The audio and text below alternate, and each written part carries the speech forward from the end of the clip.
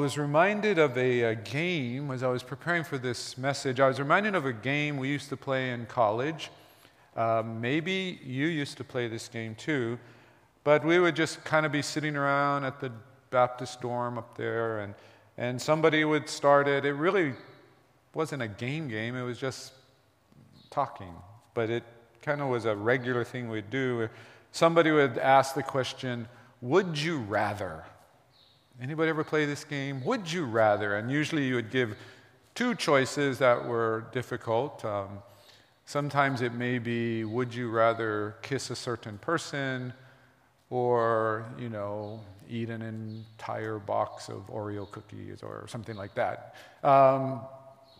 Sometimes they were grosser type questions, but I have a few would you rathers to think about. Would you rather be someone who constantly spilled food on your clothes or tripped, frequently on stairs? So you're the guy who walks around with the big stains or the person that has to avoid stairs? Would you rather fight one tiger-sized duck or 3 duck-sized tigers? Think about it. Would you rather be rich and ugly or poor and good-looking?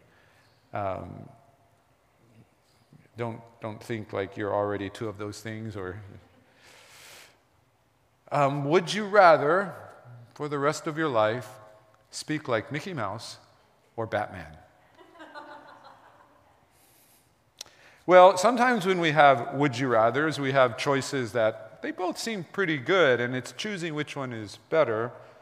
And sometimes we have these where neither one is good. Do you really want to spend the rest of your life always spilling your food all over your clothes or tripping every time you come to stairs?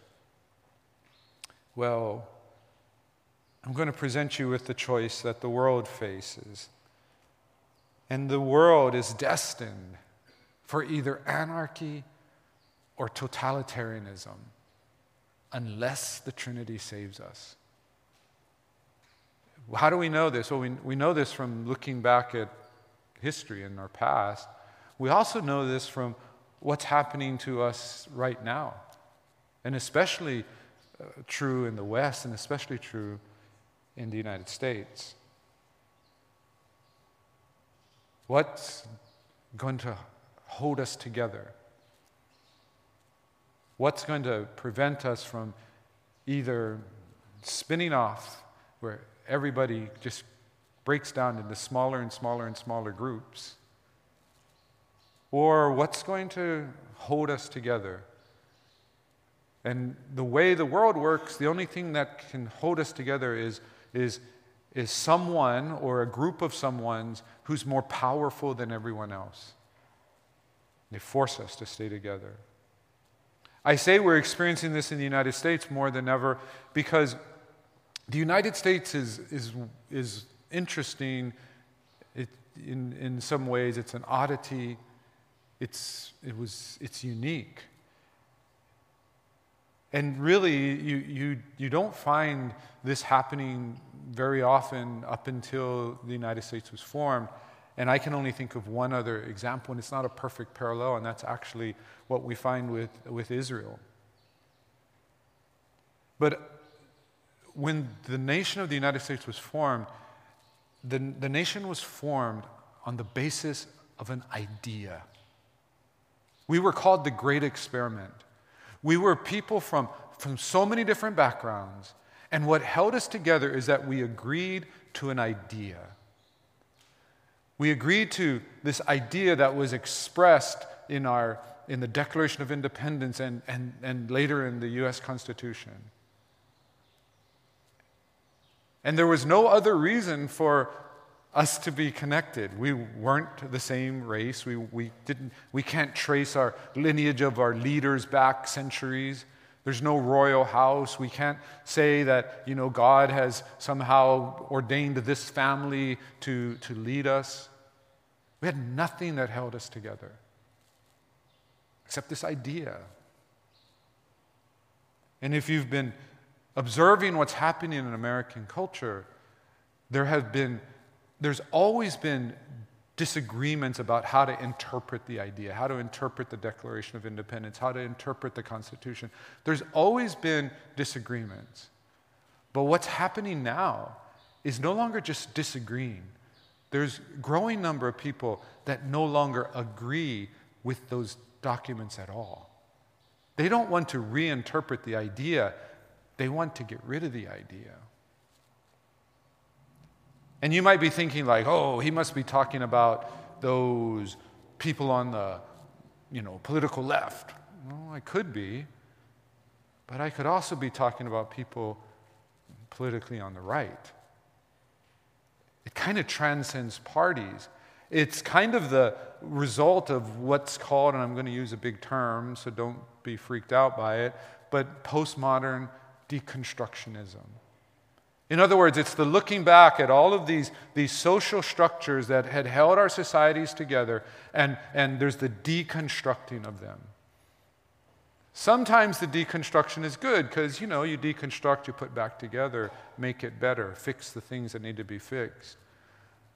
But oftentimes deconstructionism means getting rid of, leaving behind these things that held us together. And so when we think about what lies ahead for our nation, we look, are we going to continue to break down into smaller and smaller groups? Are we going to continue to identify ourselves by, increasingly by our ethnicity or by our socioeconomic status or by our positions on different issues and break down more and more, which is increasingly leads to some form of anarchy? Or are we going to keep giving away our freedoms so that we can hold together? Are we going to continue to allow our political leaders to take away our freedoms, take away your freedom of speech, take away your freedom of religion, take away all of these things so that we can stay together?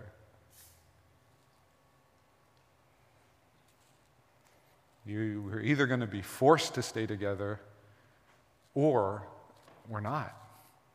We're not going to be together. And the only thing that holds on, the only hope that we have, as far as I can see, it's the Trinity.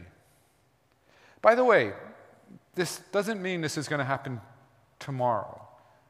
It's happening now. If you're not paying attention, it's happening now.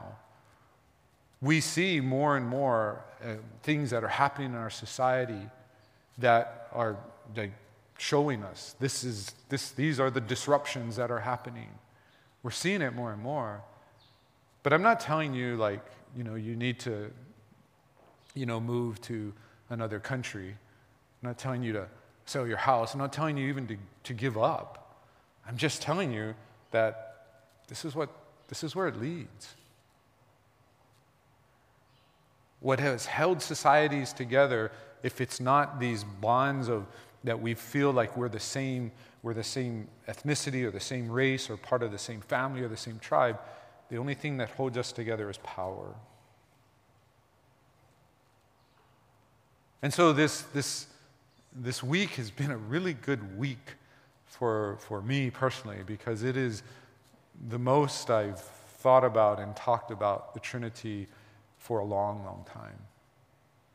Just before the conference, we were sitting over there in the prayer room and just talking as we were eating the delicious food, and we're just chatting and just to have these discussions about the Trinity. Wednesday night, if you came to our Wednesday night study, that's where I unpacked what we're going to talk about this Sunday, and we talked about the Trinity then. Tomorrow night, our last study in our study of who is Jesus, we're going to talk about the connection between the atonement and the Trinity. And of course, we had the conference. I tell you this, I wrote you guys the letter that I know many of you read and you get in the email or mail, and I told you this, and I mean it. The Trinity saved my life. The Trinity saved me from just accepting something so much less than what Christianity is. But it wasn't enough that the Trinity saved my life. The Trinity helped me understand the only hope for the world. So as we look at the scriptures today, I want that to kind of just still be there in your head. We're going to go to John 17, and in John 17, this is Jesus, and the timing seems to be it's just before the cross. It's somewhere in that week. And he's praying what is known as the high priestly prayer. He's praying on our behalf. He's praying on the behalf of his followers, and then he's praying for himself about what he's going to face. In fact, it's the longest recorded prayer of Jesus that we have in Scripture. And yet, even though it's the longest, it's one that's neglected. We don't pay enough attention to this prayer. And the part that we're going to focus on is the last section. The first section, he prays for himself and what he's about to face. The second section, he prays for his disciples who are in the world at that time. And then in the third section, he prays for us.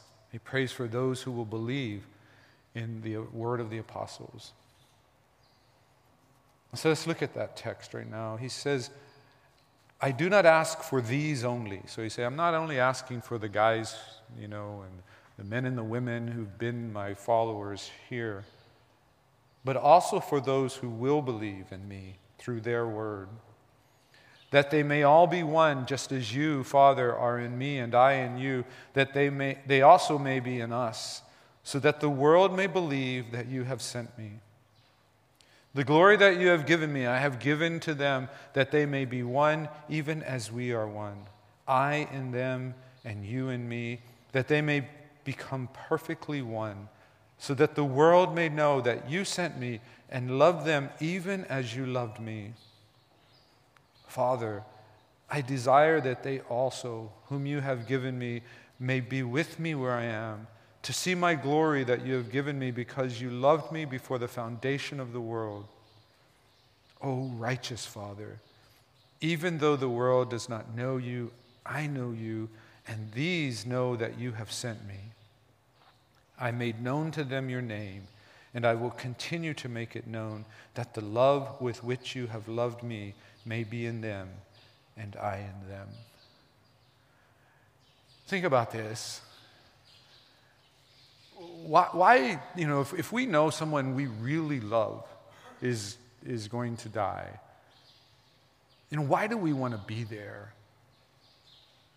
When my grandfather on my dad's side, when he was, he had been told he only had a few months to live, and we went up. We were living in Texas at the time. We drove up to West Virginia, spent some time with him. And I remember when we had spent the afternoon with him, and he was having a lot of pain, so he was on morphine, but he could talk, but he couldn't remember a lot of what he said. So much so that we had spent the whole afternoon with him, and then we went to Thanksgiving dinner at one of our relatives' homes, and my cousin had gone to see him afterwards, and he couldn't remember that we were there. But I remember as we were going out of town, and we faced this long drive back to Fort Worth. I remember, telling my wife, I want to go to the hospital one more time before we drive out. And so I went. I left her and the girls in the car, and I went up. And it's because I wanted to know that we both knew this was the last time we were going to see each other, that we were going to be able to talk. And I remember he got up and he sat on his bed in the hospital, and he was trying to tell me something. You could tell my grandfather never you'd never get the impression he was a deep thinker. You know, he owned an insurance agency. He loved to go hunting and fishing. He loved to golf. But if you ever thought like he would have this like philosophical discussion with him, no. But I remember he was struggling through the morphine to try to tell me something. And he was trying to tell what I think for him, what he believed was the most important thing he could tell me. Think about this. This is Jesus praying. He's about to face the cross.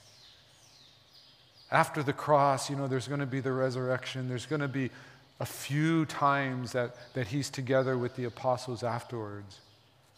But here he's praying. Some of his last words. And he prays for us. And the thing he prays for us is for our unity. Look at what he says there. That they may all be one. Jesus wants his people to be united. To me, it's I've been in churches where there's not been unity. In fact, it's been quite the opposite. Oh, sometimes the church kind of hangs together and the people keep showing up, but there's no unity. There's no sense of cooperation and working together and everybody pulling in the same direction and moving towards this. And I'm not talking about the absence of disagreements or the absence of problems. There's always going to be disagreements and problems. I mean like kind of a deep-seated, I'm living my life, doing things my way, leave me alone. Or let me just do what I want to do here in the church, and I don't, the rest of you do whatever you want to do, but I'm going to do this. Sometimes it breaks out into, all-out war. During the Revolutionary War, I'm just going to tell you something about Baptists. During the Revolutionary War, the American military leaders, they loved Baptists. They loved when they would be in their ranks. You know why? Because they know how to fight,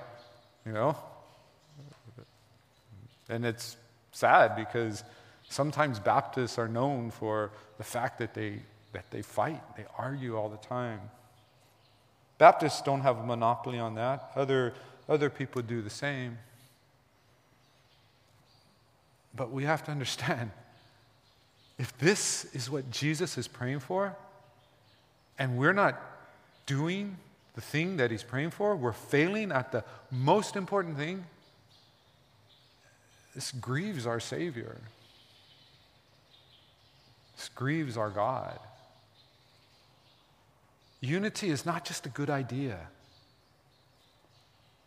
It's not just a general, vague term.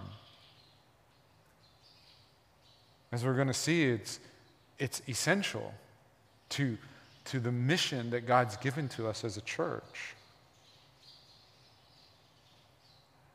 But I want you to understand, he's talking about unity, but he's not just talking about a unity that's forced.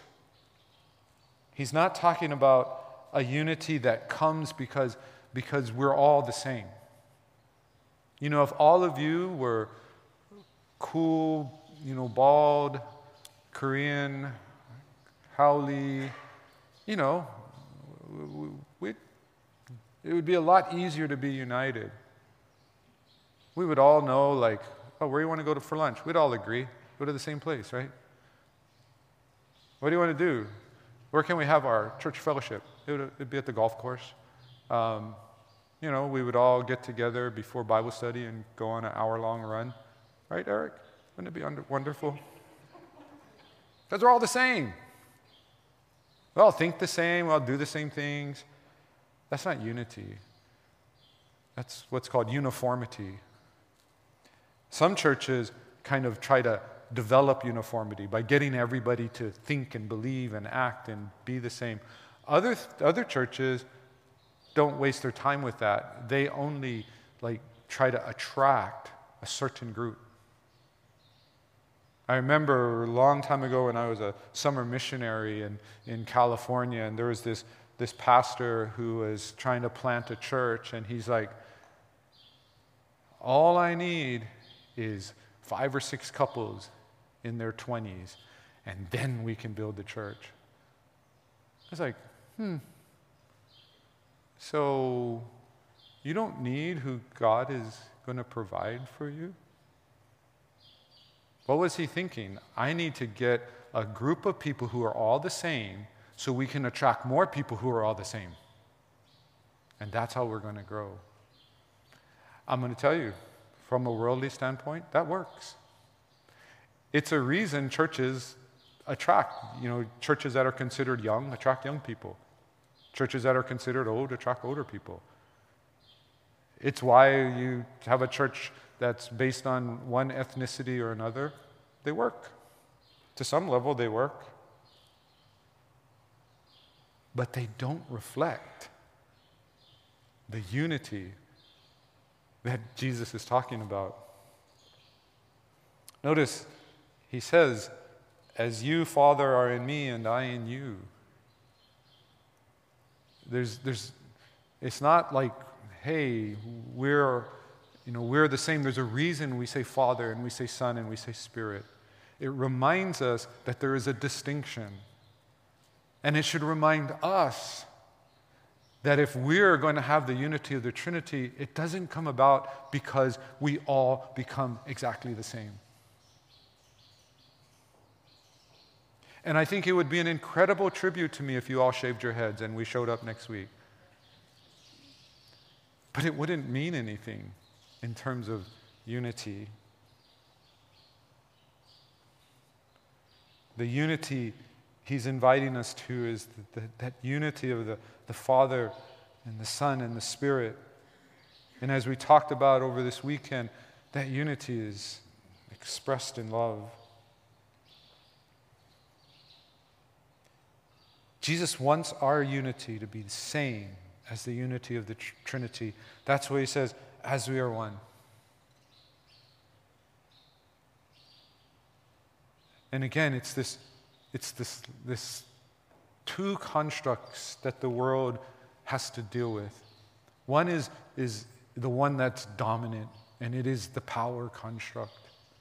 It is we do everything based on acquiring power, being protected by power. When we come together as a church, we make decisions. It's based on power. If, any relationships, even in our marriages, in our families, they're power-based. And I'm going to tell you, if you're dealing with the fallen world, it's what they often have to be. They have to be power-based. I've talked about this in terms of marriage before, that if husband and wife, if the basis of your relationship is power, then eventually there's only two things that will happen. One, either you'll be a loser or you'll be married to a loser. Neither one is a good option. But when we have the same unity of the Trinity, it's not based on power, it's based on love. And it's based on God's love, God's selfless, sacrificial, unconditional love. The love that we've talked about, that has love for your enemies, strangers, family, friends. It's not a love that you choose to do anymore. It's a love that it's who you are in Christ. And we've talked about the standard. God's standard for love is that we love everyone perfectly all the time. I remind myself of that all the time because it reminds me that I cannot do that on my own. I need him.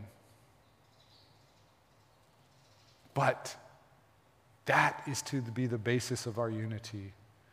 That is to be the basis of our relationship. It's this love that only comes from God. And we've talked about this before, but let's remind ourselves of this because I need to be reminded of it.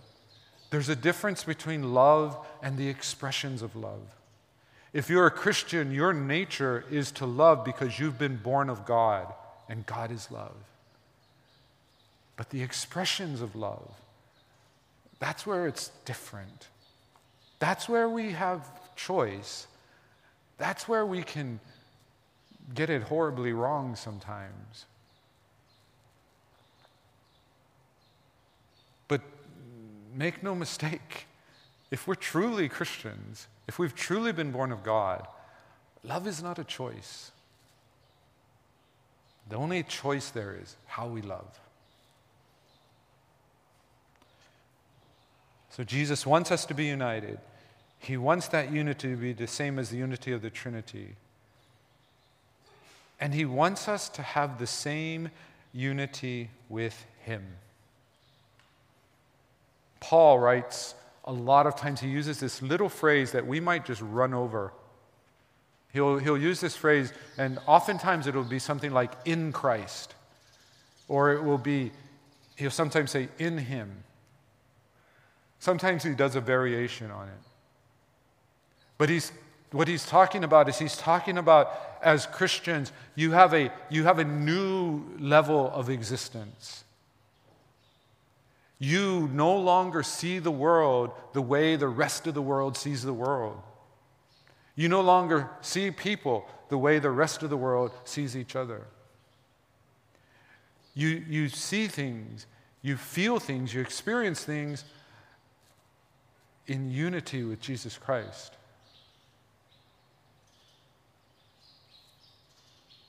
They say this happens. I'm not sure it's happened in our family. I'm hoping not. But they say like the longer a married couple is together, the more they begin to resemble each other. I never want to wake up and look and see my wife looking like me. That'd be troubling. Or maybe they say it about your dogs too. The owner begins to resemble the dog more and more, or maybe the dog resembles the owner. They say it about churches too. They say the pastor, the longer the pastor's there, the more the church kind of reflects his personality. Again, scary.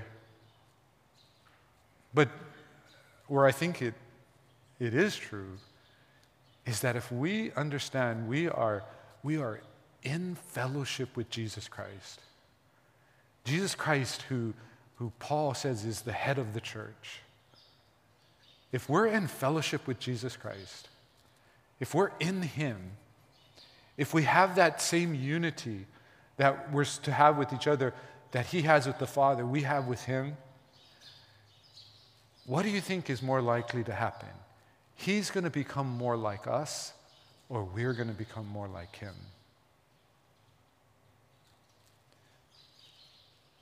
It's this truth that we can know that if we will live our lives, even with the understanding that we are in Christ and that Christ is in us, and we go through everything in life, I think things will happen to us. I think we'll complain a lot less.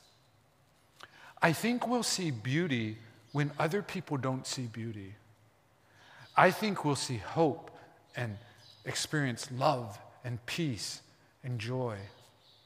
We will want to extend grace because we're in Christ and he's in us. And he's affecting us. He's changing us. By the way, there's the other side of it too. When you see things, when you experience things the way Jesus does, you also will understand tragedy more. You won't just hear about something and go, okay, that's too bad for them. You won't hear something going on in another part of the United States or another part of the world and just go, oh man, that's terrible. And then jump back to your life. You won't hear about things that, we've talked about here in some of our conferences about human trafficking. You won't hear about that and just go, okay, it's going on. I'll pray about it. No. When you start to see the things the way Jesus sees, you don't just see the beauty. You see the tragedy. You don't just experience joy. You begin to understand the despair that people are feeling. Just warning you. You get both. But the great thing is that if you're in Christ, and Christ is in you, if you're sharing in that fellowship, you not only see the tragedy, but you know the hope. And you can bring that hope to the darkest situations. You can bring that light, that salt, to every situation that needs it.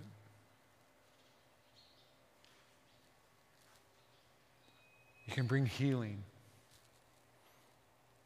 You can bring reconciliation. This unity is more than just this feeling like, oh yeah, unity with Jesus. It's kind of this kind of abstract or kind of this nebulous kind of feeling we have.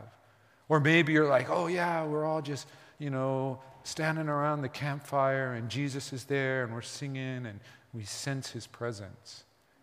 It's more than that.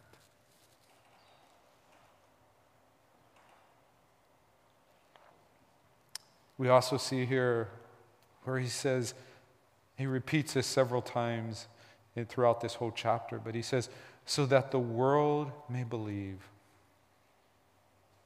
See, I said his unity, our unity with him is more than just for our joy and our blessedness. Our unity is the witness to the world. I've said this before, and I'll always say this. If God had asked me his advice about his plan, I would have said, God, I think you're crazy. I would have asked first if I could call him crazy. But I would have said, I think you're crazy. You want to use human beings to reveal you in this world? Why? That's his plan. His plan is that in local churches, among Christians all over the world, his plan is their unity, their love for one another, the way they go through life together, that reveals who I am to the rest of the world. See, we don't always like that. We want more like, give us marching orders, tell us what to do. He did tell us what to do. We want a plan. We want to, go out and, go on the offensive. But he's told us what to do. And he's empowered us to do it. But make no mistake, it's so that the world may believe. The world may believe that you have sent me. Father, you've sent me. And of course, when Jesus is saying this, it's attached to the reason he was sent. His mission, his purpose. Later on, he'll talk that. He'll say the same thing. Even though the world does not know you, I know you, and I've made myself known.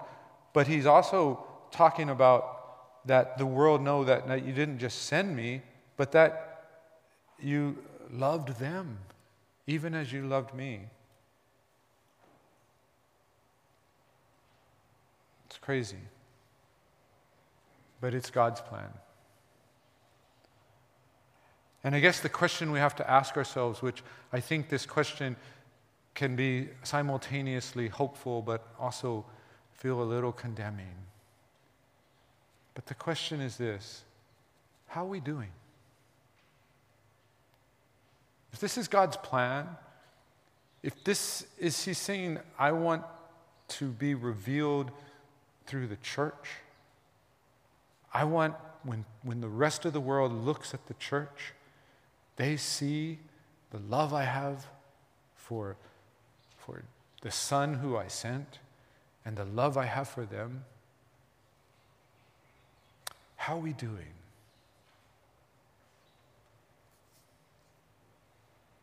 That's why the premium is on for us to be a healthy church. And we've talked about, this healthy church is this community of disciples united by the Spirit. It's why every aspect of that is important. But we war against that. We want to stay separate.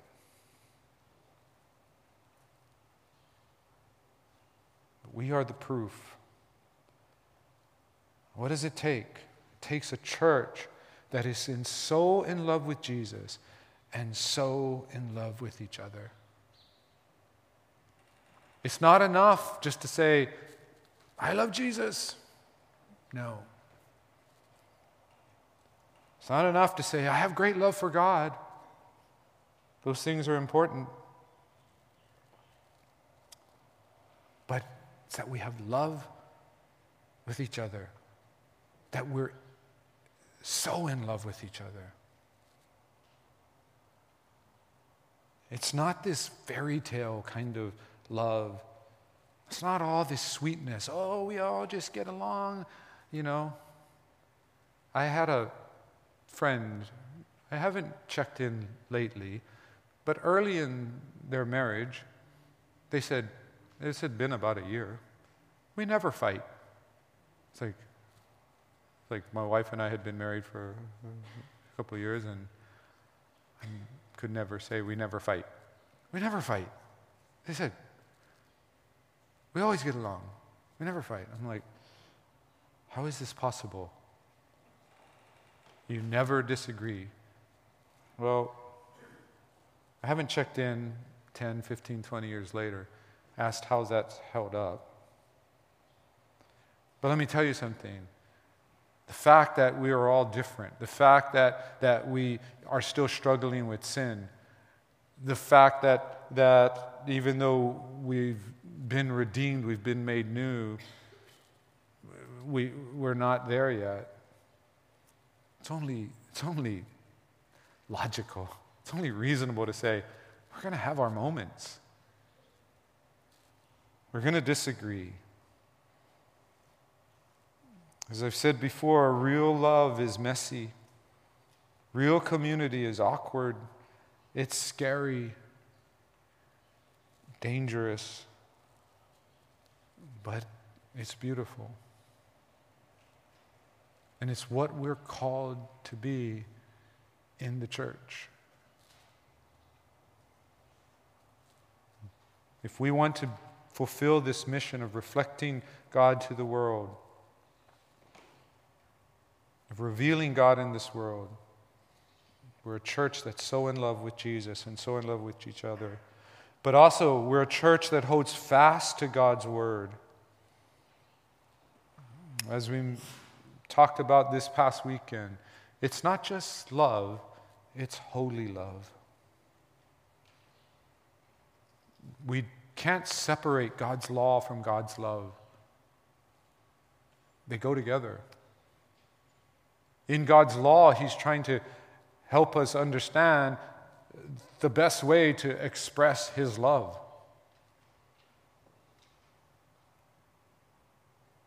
And I know that what often happens in our society and even in our churches is we just want to talk about love, but we want to leave behind God's word. And it's hard. There's great temptation to compromise. Great temptation. But we cannot leave behind his law. You see, if we don't have guidance, if we're just left on our own and just said, just love each other, it will cease to be love. It will be Lord of the Flies or something worse. It will cease to be love. Oh, it still may feel lovey, but it won't be love. We need a standard. We need direction. We need instruction. And we need to be reminded again and again. So if you think about it, do you want a world of love and equality and opportunity and true tolerance and true joy and true peace, not a false one forced upon us by government or cultural bullying? If you want that, the only hope is the Trinity. The only hope is that we know the unity of the Trinity, and that as that's revealed to the world, more and more of the world sees that hope. Implications for us: we can't change the world if we're not willing to change ourselves. If you're stuck, this is who I am, and God made me this way, don't blame God. You can't change the world without changing yourself. And you can't change yourself. Not in the way you need to be changed. Jesus has to change you. And if you're like, well, those are all good ideas, but I'm just going to keep doing things the way I do things. For you, I would just say, until you get there, that's great. Have a nice life. Don't try to change anything, because you'll only make it worse. You see, the world doesn't just need change. The world needs to be transformed into this kingdom. It's radical. It's radical love. It's supernatural. Can we get there? I don't know. I just know that God has called us to show the world the way. Can we do it?